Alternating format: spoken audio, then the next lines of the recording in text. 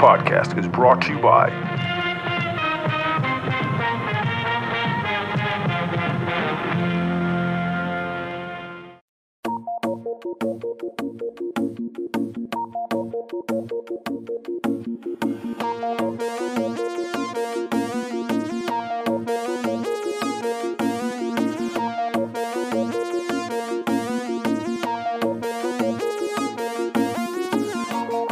us on a journey through time and space, a journey filled with pop culture adulation and ultra hip monologues, a journey filled with orgasmic soundtracks and unnerving violence, a journey filled with sadistic miscreants and badass heroines, a journey filled with devastating loss and unimaginable triumphs.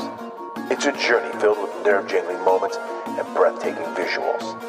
It's a journey through the vast and ultra-cool filmography known as the Tarantino-verse. But just how much of this universe do you truly know? Come with us as we take a deeper dive into the Tarantino cinematic universe. So steel your mind and bolster your nerves, because your journey begins now.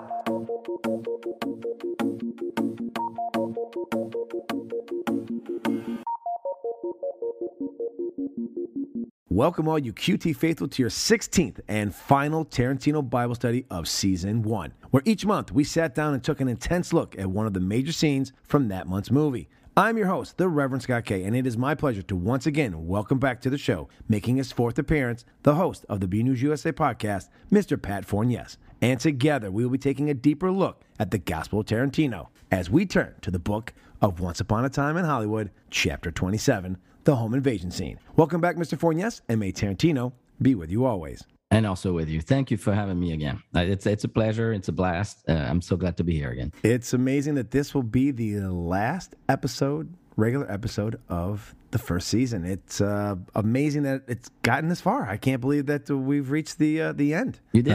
Yeah. I did the first season. Yeah. Now the chaos of figuring out season 2, how to get this all put back together. When you set it up and you go, Once Upon a Time will be the end, and you think it's December, and I'm setting this up back in last November, a year ago, as we're recording this. Never think we get to this quickly. It's like, wow, I know. We got here quickly. We really did. I still remember our first phone conversation. It feels like it was a couple of weeks ago. You know? It was, I think, February or March time frame, if I'm not mistaken. Yep. Wow. I remember how I found out about you, which was listening to Craig Cohen's podcast, who was my special guest on the main episode. And he had the podcast of Conversations with Jack Webb Slims, basically just talking about Pulp Fiction. And I listened, and I got him on, I got you on, and Ryan Rebelkin off of that. And obviously my friend Petros is the one who turned me on to it, and he's been on. So just very strange that a year ago, I don't know any of you. I just started listening to this podcast, and then all of a sudden, here we are. Here we are recording in your brand new home, and I'm still in my murder basement. Yes. and thanks for having me. I was so excited because I was on Craig's podcast, and it was a blast. It was an honor. And I started listening to your podcast, this podcast that we're on. And all of a sudden, I think it was via Facebook. I made a comment on one of Craig's, posts or something. And you were like, oh yeah, I like the episode that you were on. It'd be great if you came on Church of Tarantino. And I'm like, wow, really? Yeah. Wow. I think I Facebook stalked you too. I friend requested you, and I was like, this guy's going to think I'm some kind of psycho.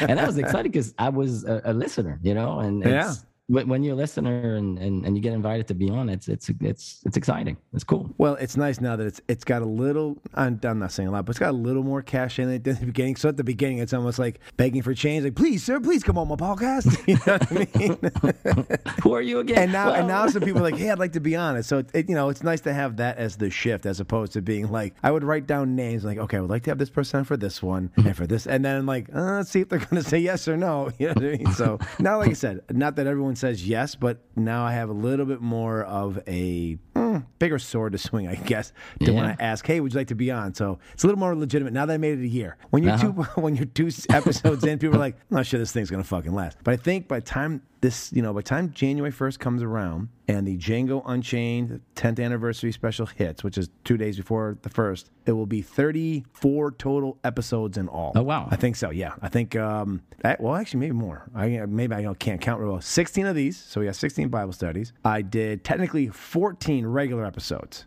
So it'll be 35 because I did 14 already. Because I did Kill Bill, I split them up into 2, and I did the whole Bloody Affair. Well, I put it together. I mean, let's not pretend I did an extra episode, but still, it comes out as an extra. Then I did the birthday special for Tarantino, and I will have 4 special anniversary episodes. So that'll put me at 35 episodes. After not bad. Yeah, not bad. Not as much next year. Next year I'm slowing it down a bit. I'm excited for next year. We're not divulging anything, but it's a good it'll angle. be fun. Yeah, we're going to change a few things up. But this may actually be the last Bible study because the thing I've decided to do for next year in this place, I don't know I'm going to call it the Bible study, given that we both know what I'm talking about. It may still keep it just because it's the name, but I don't know. It doesn't ring true because although we are studying something else. We're but still in the church. So. Yeah, so I'm trying to lean towards the other part of the church that stuff happens in. People are thinking they're talking about molestation. They're talking about the priest touching people. Not that. No. That's season 5. That's if somehow this is still going at 5 years, that means Tarantino still hasn't put out a new movie. So that's a problem. Yeah, there is an official end date, and that's the day that he puts it out. We'll finish a podcast. Maybe I'll do 2 or 3 extras of them, and that'll be that. And then if he puts out a new one, then I'll dust it off, and we'll have a special episode for the new episode. Yeah, for sure. And now it's time to open your Tarantino Bibles to the book of Once Upon a Time in Hollywood, chapter 27. The home invasion scene. But we are here to talk about the final, technically, scene. It's one long scene, but the final scene of his last movie that he's put out. So we are here to talk about the home invasion scene. Yes. The big bad boy. Now, this scene starts with the ominous march of Celio Drive by the 3 members of the Manson family to kill Sharon Tate and her friends. The occupants of the house at Celio Drive that evening were movie actress Sharon Tate, who was 8.5 months pregnant, and the wife of film director Roman Polanski, her friend and former lover Jay Sebring, a noted celebrity hairstylist, Polanski's friend Wojciech Frykowski, and Frykowski's girlfriend Abigail Folger, who was the heiress to the Folgers' coffee fortune and daughter of Peter Folger. Also present on the property were William Garriston, the caretaker, and his friend Steve Parent. Roman Polanski was not at the house that night as he was in Europe working on a film. In a fortuitous turn, music producer Quincy Jones, who was a friend of Sebring and had planned to join him at the house that night, ended up not going. Now, when the movie was promoted, or I shouldn't say promoted, but a lot of talk was that this is a Manson movie, that he's going to be talking about the day that Sharon Tate was killed. Yep. The film was originally scheduled to be released on August 9th, 2019, on the 50th anniversary of the murder of Sharon Tate and her friends by the members of Charles Manson's family, before Sony changed the release date to July 26, 2019. Joan Didion, in her collection of essays titled White Album, theorized that August 9th, 1969 was the day the hippie movement, the free love era, and the 1960s as a whole came to an abrupt end as a result of these murders. And so everyone going in who is of an age that knows what they're talking about had probably the same feeling, and I'll ask you. Going in, I thought, okay, this is very ominous. The whole movie, I'm sitting there going, oh, shit. Yep. I know how this is going to end. And then it starts. And then I'm like, I'm trepid because I'm like, I have a feeling he's going to handle this well. How? But what if it doesn't go out well for the people? You know what I mean? Yes. What if they give him shit because he decided that he's going to handle the Manson murder? And it's never been put on film before. We've all heard about it. You've read books about it. It's never technically been put on screen in a way that you get to see what happens. So as they're walking up the drive, and I'm thinking, all right, here we go. Yeah. When you first saw the film. Yeah. And you knew it was marketed as a Manson movie, because that's what Sean Wheeler said we were talking a little bit on the last episode of November when we were doing The Hateful Eight. He had talked about that, a little upset that the Manson, this has been talked about a Manson movie, and then there was no Manson technically in the movie. So he was a little kind of shocked because he didn't watch the trailer, so the whole time going in, he thought there's a Manson movie. When you saw this start, what was your thought? Did you think, oh fuck, here we go? I had no idea what was going to happen, and I was like you. I was nervous. I was like, how is he going to handle it? And I'm like, there's no way it's going to happen like it happened in real life and he's going to show it. There's no way.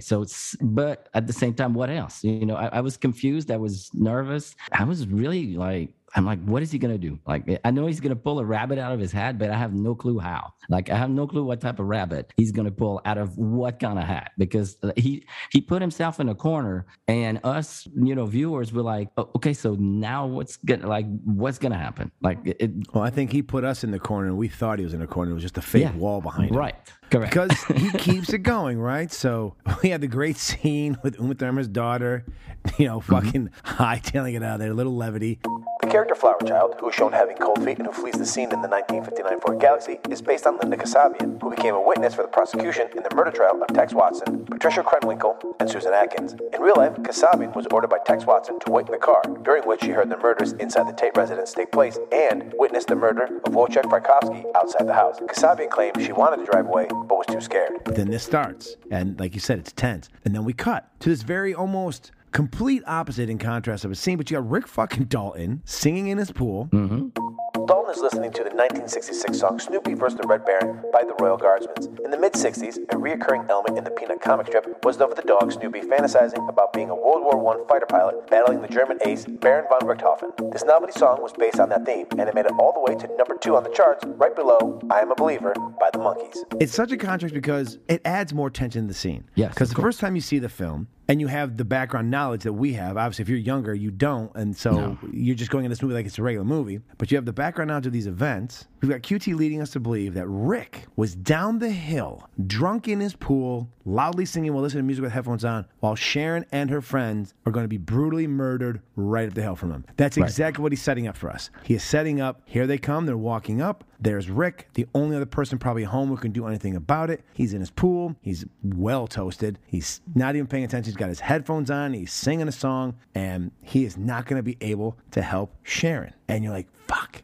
But then, like you said, he pulls the fucking rabbit out of his ass.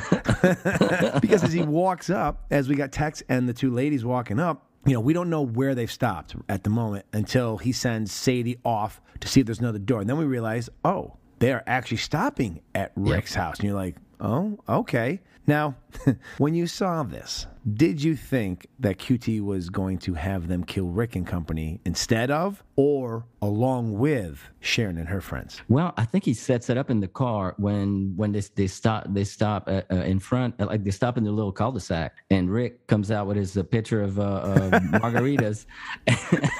Get this mechanical asshole off my street. and so they turn around and they stop down the hill, and they start talking. Oh my God, it was Rick Dalton. Blah blah blah. I grew up watching him. Yep. And one of the girls says, "Well, you know what would be cool, man." You know, in the Cheech and Chong kind of vernacular.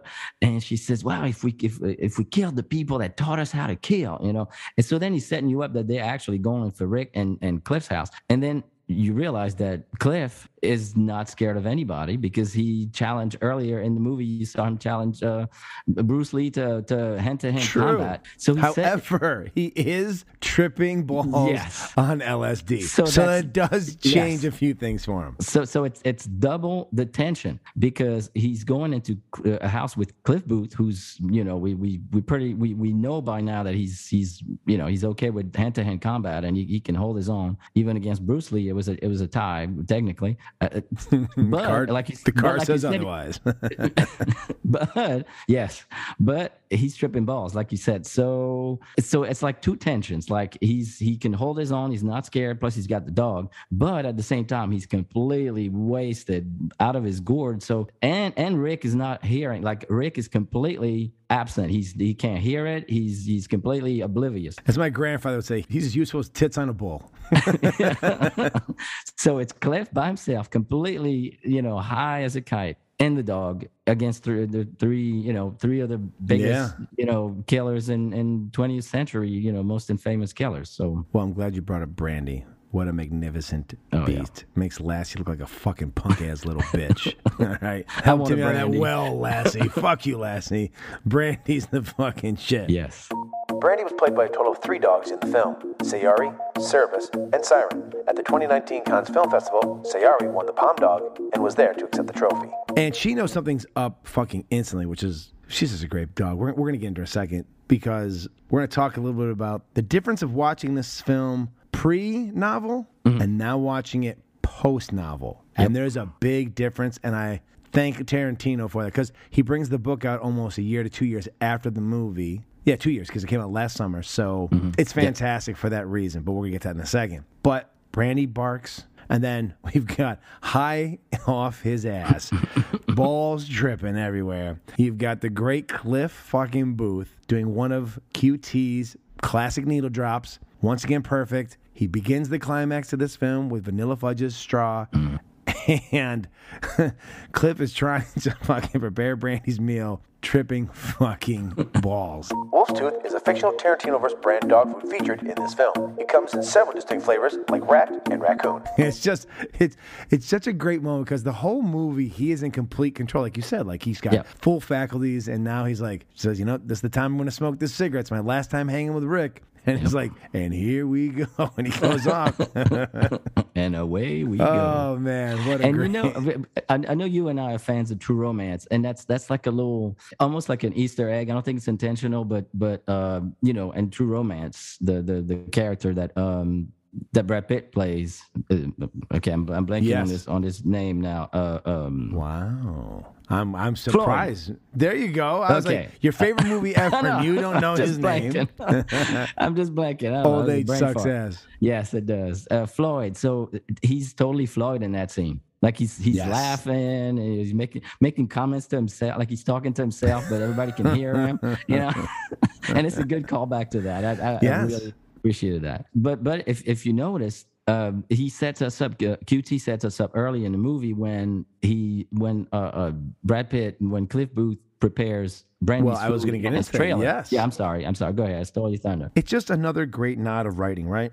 Such subtle nuance that you miss, like you're not paying attention. But because of what you said, when she was whining, because she barks, and he thinks that she's once again, like we saw in the trailer, after the first night, she's impatient. That she's whining she's impatient for the food, but she's not barking because of that. That he comes around to talk to her. Like, we're not going to do this again. Like, so we already have context of why he's going to have this conversation with her again. But when he comes around, he's holding one of the cans of dog food, which is going to be huge in a few minutes. But at the moment, you're just like, you don't think about it. It's just something that seems natural. It's like, you don't see it coming, but it's such great nuance when he does it. And like he suddenly realizes that he's tripping, but there's a moment that his senses kick back in. And he's like, "Wait a minute, that's a different bark. Like that's not a bark of I'm impatient. That's a bark of something's fucking up." And he knows. And he turns around, and then in comes Tex and the ginger fucker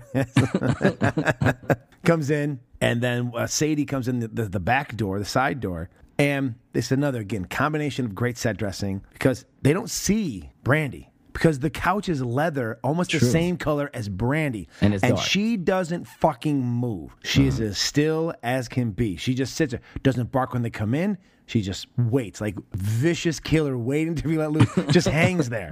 You don't even notice. You're like, oh, didn't even notice that. Now, when she's hanging there and then she's about to move a bit and he just puts his hand up, which they don't see. They don't see her and they don't see his hand move. Once again, we know what that is because of the prior scene. But for those of you who have not read the novel, there's a lot of backstory you're missing out on. And as I said in our last episode we did together when we talked about the novel, it's told mostly from the point of view of Cliff Booth. This movie is Rick Dalton. The book is Cliff Booth. We get more of Cliff's story in that movie. In that book. In the book. And we learn about Brandy. Brandy was bred as a fighting dog. Brandy has killed many dogs. Brandy's former owner, who Mr. Cliff Booth befriended a bit but then fell in love with the dog, was going to make Brandy fight against a dog he knew she would probably get killed by. And Cliff Booth stepped in. And that gentleman disappeared.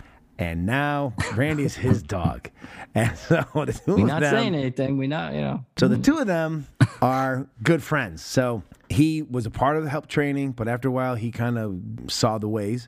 There's also a lot about Cliff you don't know about. You get to learn a lot more about Cliff. He is not to be fucked with. No. Not to be fucked with. And once you read the book and then you hear Tarantino's talking about why he does not believe he has a one iota disparaged Bruce Lee. So he's talking about Bruce Lee as a fantastic martial artist, but he's talking about Cliff Booth as a war veteran who is special forces, who kills at will, who has had to kill at will. Hand-to-hand combat with a knife. He knows how to do that. Yes, exactly. He knew what to do. Yes.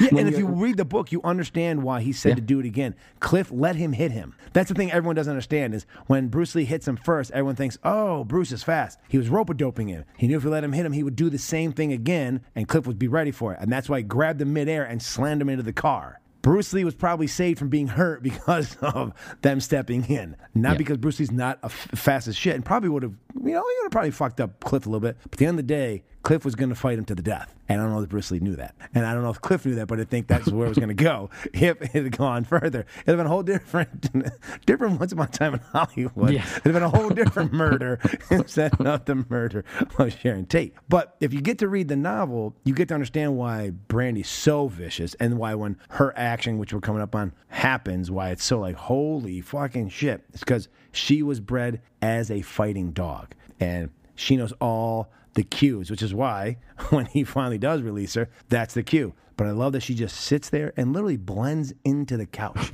It's I so didn't notice awesome. that. I didn't realize that until you said that. And then we get the great, are you real? I'm a real donut, motherfucker. And he's not even scared. He's amused. No, He's like, what? because nothing scares him. You know, like he's not scared of anything. He's seen death many times. If it's here, it's here. Well, you know, he's not afraid of it. But of all the Mexican standoffs that Tarantino has, this may be the funniest because it's the only one where really he's in no position. There's not really a standoff. One guy's got this Batman-esque fucking Joker revolver, Dirty Harry gun, and Cliff Booth has got a can of Wolf's Tooth dog food and his fucking finger pointing at him. And he's tripping balls. And yet, technically, he is in a Mexican standoff because they do not know that Brandy's on the couch. So technically, while Cliff may not technically have a weapon on him, he has a weapon with him. They don't see it. So it is an actual, true, honest Mexican standoff that they just don't realize that they're a part of. True, they have three to him, but one's got a gun, the other two have knives, and we know what happens to them. Yeah. As they said in Death Proof, you know what happens to people with knives? They get shot or stabbed with their own knife.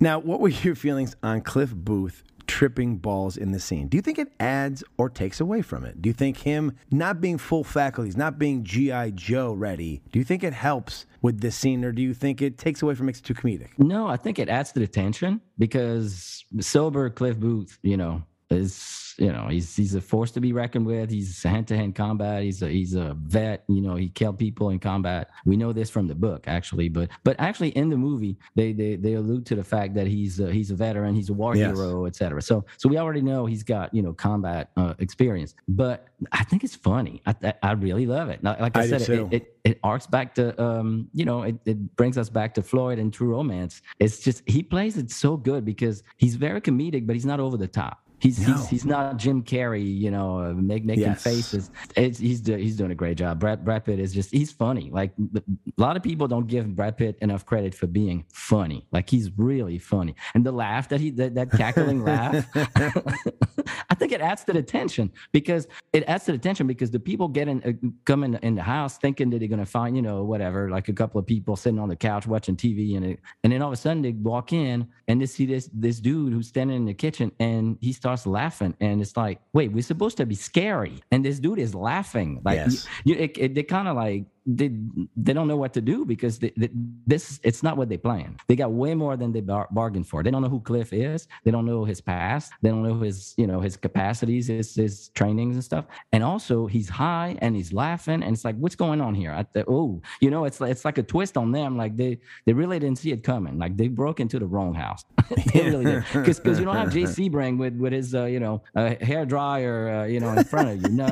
No, this is not it. You probably should have went to the next house instead. But so I think it adds to the comedy, and it's comedy in a really tense moment, which I think works really well. Like when you have something really tense and you break that tension with humor, and at the same time it brings more tension because you realize that the Manson family members are like, whoa, okay, what's going on here? Like they're so confused. This is not what they thought was going to happen. And I think it's really great. I think some of that is too, is why Cliff is laughing a bit is because besides being high, he isn't afraid. They are afraid. This is their first, they've talked about it and all this other stuff. And we know what happens in real life, what they really do. Yeah. But they're nervous. They are fucking nervous. And what you're saying about the comedy is when one of the more subtle moments is Sadie standing over by the door. She's coming the back way. And he looks over her and he goes, hey, way, and she doesn't say anything. And he kind of looks at Tex. He's kind of like pointing out, like, "What's this bitch's problem?" Kind of thing. What's up with her? It's such a great, it's a great non-little moment. And it's so not the reaction that they were expecting the people that they were entering the house to have. Like they were expecting people to be terrified. Oh my God. And, and to be in control. They're no longer in control because Cliff is laughing and he's looking at him. Like that little, like, what's up with her? And the guy, Tex is probably going, okay, what's going on right now? This is not at all what I had in mind. You're supposed to be terrified. You're laughing. Well, they were also supposed to be getting Rick Dalton, and they forget that. I mean, it's almost like they forgot they went into Rick's house because, like, who else is here? And they're like, they were supposed to be there for Rick Dalton because that's who he saw, and they're in a different house. So I think even then they're like, did we enter the wrong house? Like, I think there's a part of them that's confused as to whose house they've walked into because I think they were expecting Rick Dalton. That's who they were expecting to go kill. Robe, it was there. Yes, in his robe with his like 4 or 5 margaritas in, and that's not what they found. No, it's not. Now, when you first saw the film, how did you think this Mexican standoff was going to end? And then, this was the second part. After reading the novel, you then know there's no other way that it could have ended once you get the backstory of Cliff and Brain. Like, when you first watch the movie, it's like, shit, I don't know how this is going to end. But then once you've seen the movie, but then you read the novel, you go, oh yeah, the ending Tarantino gave us is so true because of the extra backstory we get from the novel. You go, it's the only way it could have gone in this scenario, unlike if they'd gone up the hill to the Tate Polinsky residence. The ending was deliberately omitted from copies of the script in order to keep it secret from everyone, including the studio. The only persons who really knew the ending right at the beginning of production, apart from Quentin Tarantino, were the lead actors themselves and a close friend of Roman Polanski's, whom Quentin Tarantino showed the entire script. Robert Richardson said that he and other crew members were only told of it 2 months prior to filming the climax. Others knew much later in filming, or even during post-production. An example would be that of Margaret Qualley, who only found out through Brad Pitt while filming at the Spawn Ranch set. Well, back in the late 90s, I had bought the Helter Skelter book, the Bugliosi book, and I read it front to back. So, and it's excruciating details, everything, like every detail you can ever want to know about those murders is in that book. So I knew everything from the get-go. Like at the very beginning, when Cliff gets in his car, he brought Rick home and he gets home in his car and you see Cielo Drive, like right away, like I got, that little detail and the reference and everything. So, well, also Kurt Russell's doing a great job of literally narrating the whole evening, which is on purpose. You know what I mean? Right. He narrates it up to the point where they get home and then he stops. But he's literally narrating every moment, so you're like getting ready for it to come. Like Tarantino is leading you slowly through Russell's narration of that day of like, oh shit, like building attention that you think, fuck, at this time, like it's like you said, if you read the book, you know exactly around what time it happened, and so you're like, oh shit, here it comes, and then he does his revisionist history. Ta-da! And the whole movie, we've been thinking that Cliff Booth is like the badass, the coolest dude. And all of a sudden it's on him to stop the Manson family. And it's like, oh, this is about to go down and this is going to be, and you're rooting for Cliff, like even more than when, he was fighting Bruce Lee or whatever. Yeah. You're kind of rooting for him because he was being a smart ass and, but there it's like real life. You want it to be how it really happened, that they found that dude instead of the Sharon Tate and everything. Yeah. So you're rooting for Cliff in a big way, and we're about to get into the fight in a minute. But did you see it going that way? Did you see it like what we're about to talk about? Did you see? I didn't know. Yeah, it's like a lot of things with Tarantino. There's times you just don't know what's gonna happen. Like I talked about La Louisiana Tavern Massacre. I did not. Again, Mexican standoff. You're like, oh shit, how's this gonna turn out? And the thing is, by now as fans, we should fucking know that's coming. You know what I mean? Yeah. Like we should know, but because we don't know how he's going to turn it. We know it's going to work, but we're just like, I mean, at this point, a plane could crash into the house, and that would, we'd be like, all right, it seems like that was something we should have seen coming, kind of thing. But that's why I love his cinema. That's I keep going back to the scene in Pulp Fiction when they wake up in the basement with a ball gag.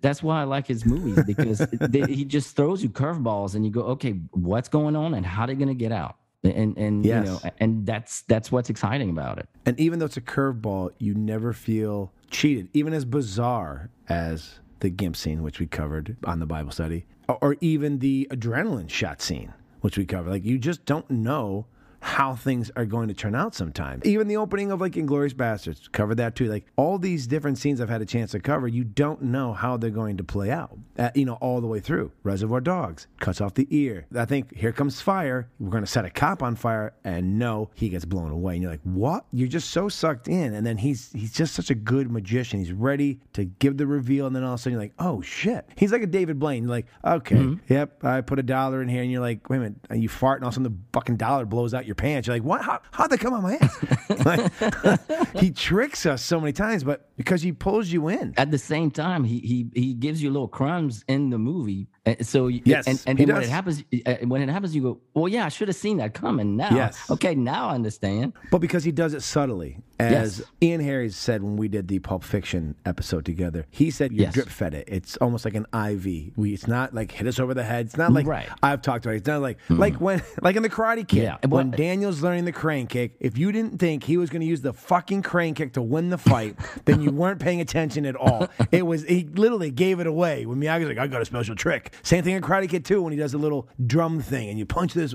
It's all there. Like it's fed to us from the 80s. Yeah. Like, oh, I know what's coming. This way, he just subtly, drops it in, which is great. That's why I think he's so masterful and so interesting. That's why I keep repeating the same thing over and over. But when I first went to see Pulp Fiction, it was a revelation, because I'm like, oh, cinema can be like this, can be unpredictable. It could be like you're saying, like previously movies, like they might as well write it on the wall. This is when they learn something, oh, it's gonna come back. Watch out. Yep. And okay, we're about to talk about the flamethrower, but when Rick is talking to Martin Schwartz at the beginning, and they're talking about the flamethrower, he does not say, I still have it in my shed. There's a little crumb that they leave. There is a little crumb, yes, right? Yep. But to your point, like versus the '80s kind of movies, he's not telling you, yeah, I still have it and it still works. So if he would have said that, he'd be like, okay, well, it's coming back at the end. It would have been predictable. But he doesn't. He said, oh yeah, it was me. In other words, I know how to use it. But that's it. That's all he tells you. Just like the click. It's a callback. So when when Cliff is ready for Brandy to eat, he clicks. Yeah. And she goes over and she eats. Standing there, he gave her the hand signal. And when I'm the devil and I've come to do the devil's work. I was dumber than that. When Cliff recognizes the Manson family members from his visit to Spawn Ranch, he can't remember Tex Watson's name. Tex responds saying, I'm the devil, and I came to do the devil's business. The real-life Tex Watson said this exact phrase to the victims at Sharon Tate's house before they were murdered. And I love that. And I was cackling in the movie theater because, like I said, I was really, I read that book and I knew all the details of the horrible, horrible things that those people did. And they're like the boogeyman, they were like one of the biggest boogeymans of the 20th century. They scared a whole entire, country and almost the world, with what they did that night. And for Cliff Booth to laugh at them and say, nah, and for Tarantino to kind of blow that up and go, nah, it was dumber than that. It was dumber than that. Yeah, and I love that. Yes. It's like, nah, you're not such a badass. You're just a little punk. I love that. That was like the cathartic for me. And what's about to happen, it was even more cathartic. Yeah, and then we get and Brandy leaps off the couch, starts mauling this motherfucker fucking death. This and if you've ever been around a pit bull, you know how muscly, an amazing intense bite. Yes. My God, the muscle on those dogs. And Tex is, obviously not punching the real dog, but he's punching. Yes, and she doesn't bother her. First because of all, the head is the pit bull skull is like made of like concrete, for God's sakes. He's wasting his fucking time.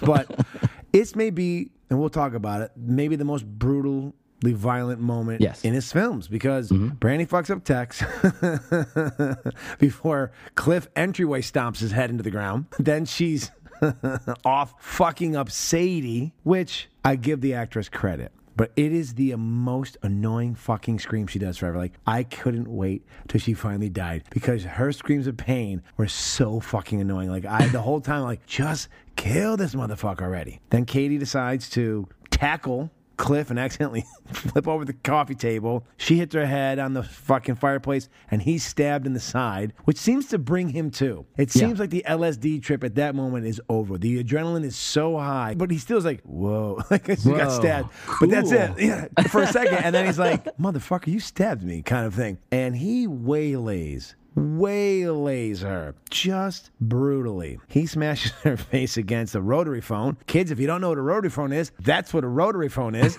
They used to hang on the wall, and it was made of pretty strong metal. So he smashes her face into that. She goes into a couple of pictures off a brick wall. Then she makes love to the fucking mantelpiece. She gets slammed in that. And then he's slamming off the coffee table and realizes she's already dead. And he's like, all right, like, okay, I'm done with this. Next. Now, that moment has gotten a lot of slack, and I've talked about it recently a couple of times when talking about the violence in his films, and I've said that the most brutal moments have been when Tarantino is making a point and taking out in historical context on people who fucking deserved it. Hitler and his crew get waylaid, get fucking obliterated in Inglourious Bastards. All the fucking white racist slave owners get obliterated in Django Unchained. And now the people who are responsible for the end of his childhood and his innocence, and this is going to sound terrible, but actually without this moment, Hollywood may not go the way it goes in the 70s, may not actually inspire him to become the filmmaker he is. So I know that's awful to say, that the death of one person, which ends the flower child, the seven sex, all that would then turn into the 70s and a more grittier, darker reality that led even into the 80s, was all because of this one night in 1969 in August. It changed everything. Ends a whole spectrum of stuff. But people give him a lot of shit for the violence he portrays on these women. The woman that he slams into the mantelpiece, she's the one who cut out the baby of Sharon Tate in real fucking life. So, all you pearl-clutching motherfuckers out there, one, it's an actress. Brad Pitt didn't actually kill her. She actually didn't have her face smashed in. She's alive and well today, I hope. I mean, I don't know what she's done since then, but at least she didn't die in this film. No, so not that day. No. So she's died since. It's not because of the film. You're having this pearl-clutching, oh, poor me, oh, my God, she's a victim. No. Oh, Tarantino's brutal women. No, not at all. That's if he wanted to be brutal to that women, day. He would have had Stuntman Mike rape those girls first, then kill them. Yes. He never did anything like that. He doesn't do anything. Rapists get fucked up in his movies as well. People who get the most violent acts happen to him are people that he feels deserved it. And since history didn't give it to him, he's giving it to him in a fake way. And to have any kind of remorse or sadness for these motherfuckers that are in a film, first off, but for these motherfuckers, really? So if you're upset that a woman got her face smashed in, who the woman that they're portraying is someone who cut a woman's baby out, you're a fucking idiot. I didn't see you get all teary-eyed when fucking Hitler's face was obliterated to Swiss cheese. No. You didn't get sad for that. Fucking idiots. So I just want to know your feeling on it, because we're both of the same generation, so we know what it is. So I can understand maybe some of the younger, but you know what? Fucking educate yourself before you fucking open your mouth sometimes. I know. Know what the fuck you're talking about, because you sound like a fucking idiot when you say you feel bad that Brad Pitt is face fucking this girl's face into the mantelpiece, but this woman in reality, in real life, gutted a woman and took her and cut her unborn baby for no reason. For exactly, like absolutely for no reason. Yeah, just marched into their house and did that, and she I mean, well, it was Manson's desire to make it look like black people did it, right, and try to start a race war. That was the real reason that happened. So I hope you still feel bad for them, all you pearl clutching fucking idiots out there. Trigger warning, but in real life, Sharon Tate pleaded for the life of her baby, and that lady that we're just talking about said nah, and took the knife and killed her and cut the baby out. So yeah, I'm going to be honest with you, Scott. When I was in the movie theater, I was cheering, and I was like, me too. I shouldn't be, but I am. Thing is it's not Cliff Booth. Maybe the thing in the book with his wife. Okay, I will be on your side if you're like, ooh, that's a little, they didn't make it in the movies. Although it still would have been, like, I don't want to give away how that goes, but the ending of that is kind of funny. I don't want to go how it goes. I'm probably going to get hate mail now, but I am not about, and if you know Tarantino, he is not about treating women brutally. I will admit, Daisy Domergue gets pretty ass whooped. If you listen to my podcast, he wrote an entire second script that only he read so that he could actually feel good about hanging her at the end of The Hateful Eight. So Daisy Dharma is not a good person. None of those people were good people. That's why they all died in that film. All right. Yeah. All the other women in his stories have gotten a chance to get revenge, have gotten a chance to at least get a comeuppance, have got their day in the sun. He does not write women in bad lights for the most part. Now, he gives them the opportunity to be villains, and there are a couple of them that we are glad die. But again, the bride didn't get she got raped. And what happened to the people who did that to her?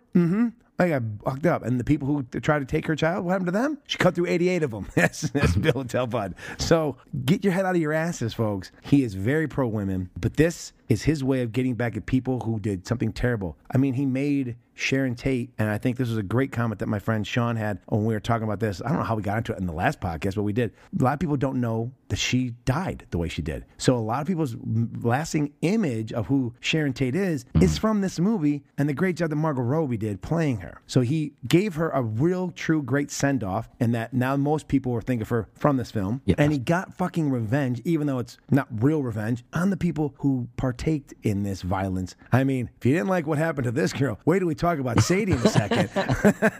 But I'm wondering why people thought that didn't know the story. Well, yeah, they went in blindly not knowing and didn't realize that this was based... look, the parts that are based on actual events is obviously the real person of Sharon Tate and Roman Polanski being there. That section. These people, Rick and Cliff, are not real people. Course. None of that is really real. Basically, the stuff that kind of Sharon's going through is real. And then at what part of the ending of the movie where he brings up Once Upon a Time, did you not know it's a fairy tale? Yeah. You know, I mean, that was the genius of how he ended the film, was we didn't get the title in the beginning. He waits to the end perfectly, to then we all know that's not how it ends, but then it was like Once Upon a Time. Like there could have been a time where this was the actual ending of this. Well, okay, maybe it's a little extreme.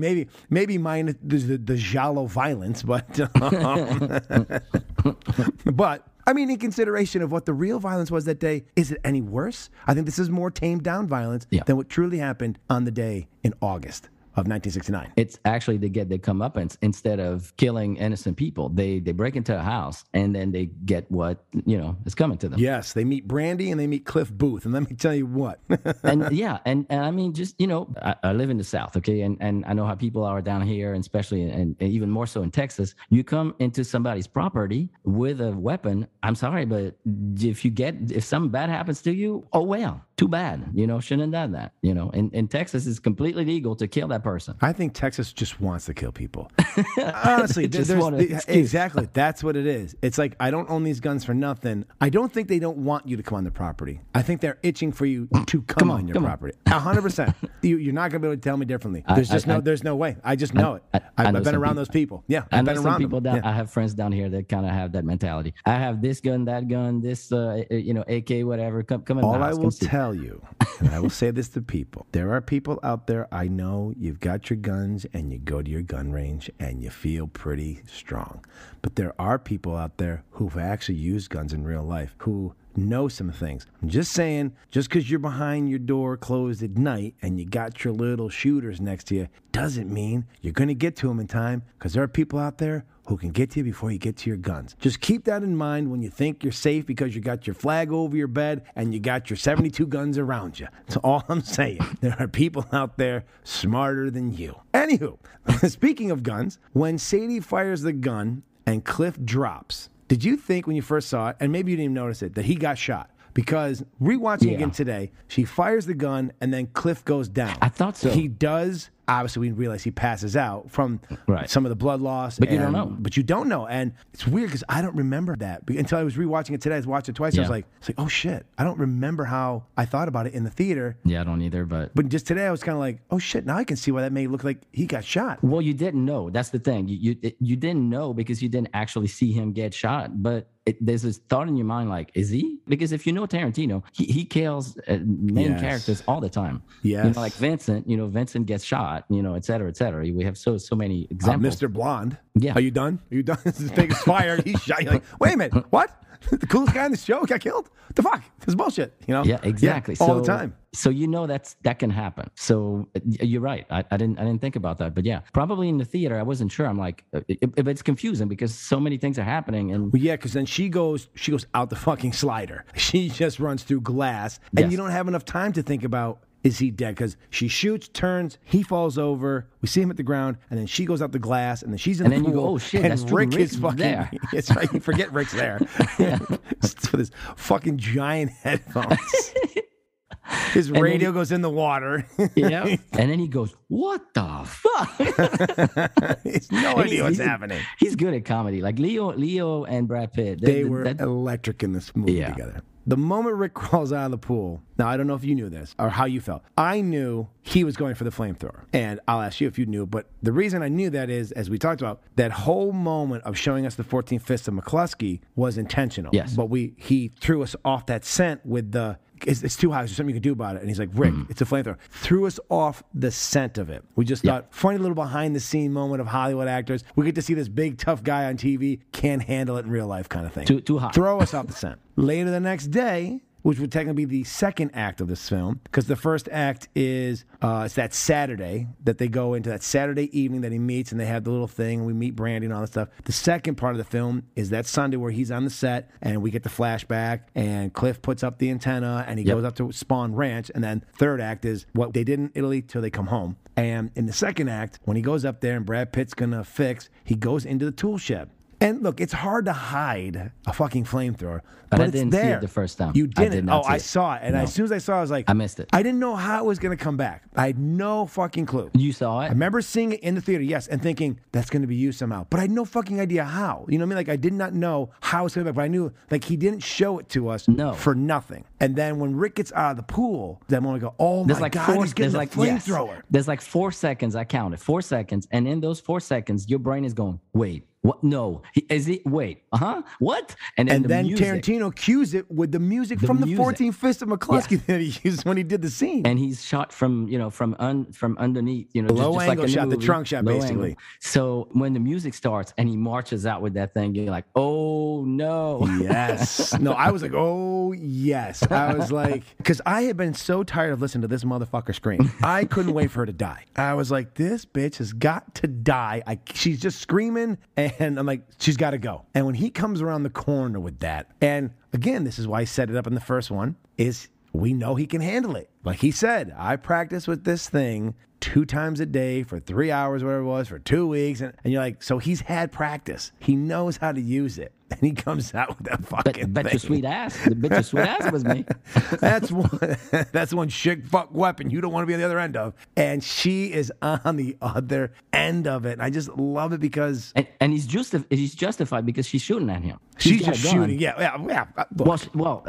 She's in his house. First off, with a it's gun, 1969. She's a hippie. He's a Hollywood actor. Fucking hippie. Yes, he's a fucking hippie. Because Rick never says the word hippie without the F word or motherfucking hippie before. It's never a hippie. It's a fucking hippies aren't that so goddamn sure. I don't know if you noticed that, but fucking hippies, like when they pull out of Musa and Frank, that's first thing he says makes the corner. Yep. Yeah.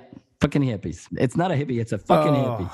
So, and she's in his house with a gun, shooting the gun. So, hey, guess what? Oh, I'm 100% in with him on this. I was just like, I need a flame fucking thrower. Fuck all you wannabe gun people. Fuck guns. No one's scared of a gun. You may not even hit them. You may suck at shooting, but a flamethrower, as Rick says, that's one shit fuck weapon you don't want to be on the other end of. And Sadie found out the fucking hard way. Did Brent or Chris? Oh, just fantastic. Just that. It's just. Oh man! And we didn't talk about Francesca this whole time. We didn't talk about Francesca. I mean, because she pops in and out. I mean, she throws a little punch, and she has a couple she's funny a little cartoonish. moments. Don't you find she's a little cartoonish? Her acting was cartoonish to me because Brad reels it in. Brad's nuanced. You know, even though like when he says, I love that he says, I remember your white little face, and you were on a horsey. Yes. Like, but she's also from Italy. Yeah. And so, you know, I mean, this may not be that far-fetched of how she would act. I mean, she's thrown into a whole new world. Yes. You know what I mean? Like, she's not living in the Hollywood Hills, and she's jet-lagged, and all of a sudden there are people with knives and shit going on. And so you might be, I mean, she on a horsey. You too might be a little fucking that was crazy. Funny. You were on a horsey, like he's like a kid. Anyway, so she's completely burned, and that's when he calls for Francesca. He goes when check on her. Yes.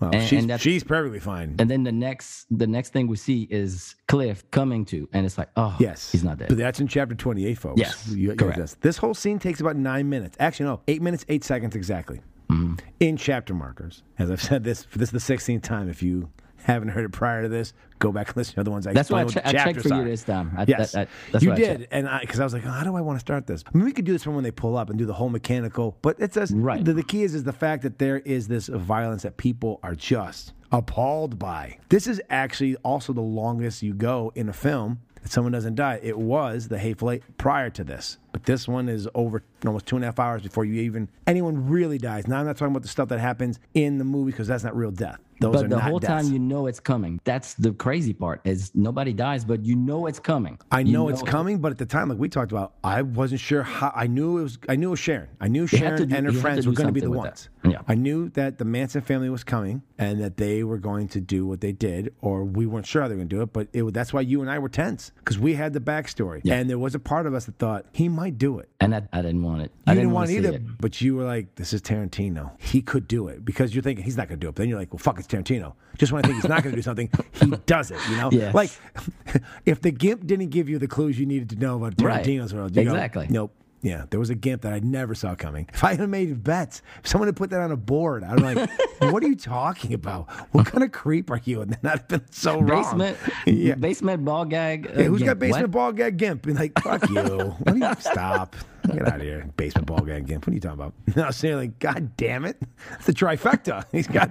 He hit. Bingo. That'd be worth more than the Powerball currently is in America. That fucking trifecta. Now, where do you think this scene ranks in the level of violence in the Tarantino verse? And I think a little bit comes down to the reality of it. I think, because there's a lot of violence in Kill Bill, but there's nothing at stake. And I don't mean that as like some kind of we know what's happening. Yeah, yes, it's action heavy. We know what it's playing in. It's a movie in the Tarantino world.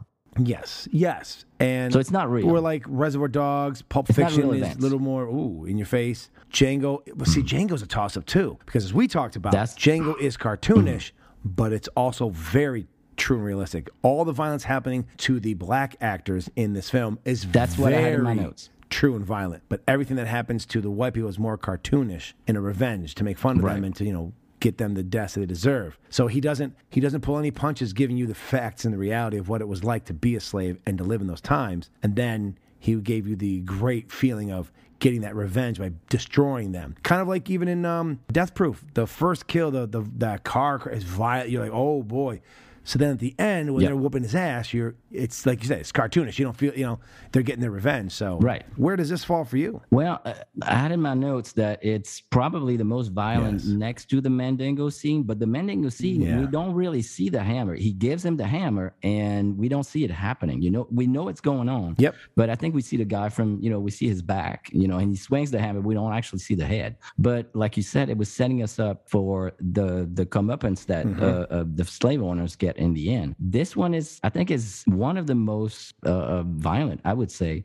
But agreed. It's earned. Agreed. That violence is not gratuitous. Yes. And it's earned from real life people, which makes it even more powerful, I thought. Imagine if something happened to, someone dear to you and, you had an opportunity to get back some of this revenge. And look, we're all at fault for having revengeful thoughts. Like, that's what gets us the worst, I mean, as Hans will say, it can be a force. You don't remember which way you went in, the path of revenge. And, this was Tarantino's way of saying, you took my innocence, you destroyed, maybe he didn't know Sharon Tate as much, until he got older, but what you did to that woman and those people changed this whole place I love. Because it's a love letter to Hollywood until the end. And then it's like, you motherfuckers, I may not have been able to do anything to get revenge on you, but this is how I do it. This is how I want to show you that you ruined my childhood. You ruined this place that I fell in love with as a young boy. You changed it because of what you did, because it changed everything from that moment on. I mean, we're not probably having this podcast, sadly to say, without the events of that night. Tarantino may not become a filmmaker. He may not go that route. Because a lot of those movies that come out after that, there's a dark, grittier tone to them because of the events. Life in the 70s gets darker and grittier. Life in cities gets darker and grittier. It's a big tonal shift. I'm not saying it's just from this moment. It may have already been headed that way, but this is definitely the tip of the spear that starts that whole trajectory. And I think it's what sends Tarantino into becoming a filmmaker. So it's odd that he's one moment getting revenge for what technically would be possibly the catalyst, or maybe the first domino that falls that puts him on his path. Yeah. You don't think he would have been a filmmaker without that? Do we get the films that... When we get Spaghetti Westerns, do we get the films that really inspire him? And even like Grindhouse stuff, do we get those dark, gritty films, or other exploitation films without what happens in 1969? I mean, it's a question we'll never know. You know what I mean? Like, does a tree fall in the forest and no one's there? I don't know. If I'm not in the forest, how do I fucking know? You know what I mean? Like, so it's one of those like what ifs, but it could be different. I mean, his life, America could be different. A whole bunch of stuff could be different without the events of that night. Right. I do have this feeling that without that moment, that's a very touchstone moment for him in his life, and the way Hollywood would change, the darker stories, like everything. It's weird because we're watching the change, even though that's the final pushover in the conversation we talked about last week. It's the changing of the old guard. Hollywood is changing. Things are changing. And I think the fact that Cliff goes get the flamethrower, it's him taking charge of his career and going into the future. And instead of being passive and being the villain, he's winning fucking fights. Now he's the hero. I don't. Yeah, zoom. but don't you see that? Like you get that. It's a shift for his life. It is. It's also him fighting against what's coming for him. He takes control. He's stopping it at the door this time. Right. He's getting the best of it this time. So true. It's a great ending to an amazing film, and it's a great ending for our first season of the Bible study on the Church of Tarantino.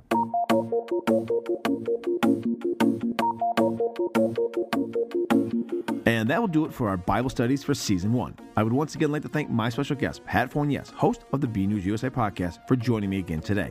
Now, you can find the link to Pat's podcast and the show's socials in the show notes. And as always, you can become a member of the Church of Tarantino by following us on all our socials. Those links can be found in the show notes as well. So join me again in 2 weeks as Elwood Jones, host of the AC Film Club podcast, the Movie and Tea podcast, and the Game War podcast, joins me to help kick off our second season that I'm calling Under the Influence. Each month, myself and my special guest will take an inquisitive look at 2 films that helped inspire QT's filmography to determine if they influenced him or he blatantly ripped them off. First up is Reservoir Dogs, and the 2 films we're diving into are City on Fire and The Killing. However, if you are so inclined, please join me again next week as my new panel helps me celebrate the 10th anniversary of Django Unchained.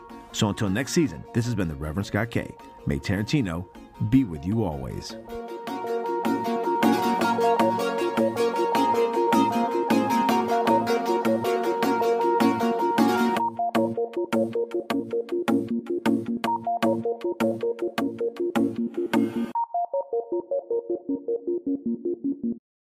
This has been a Man with an Exceptional Beard production.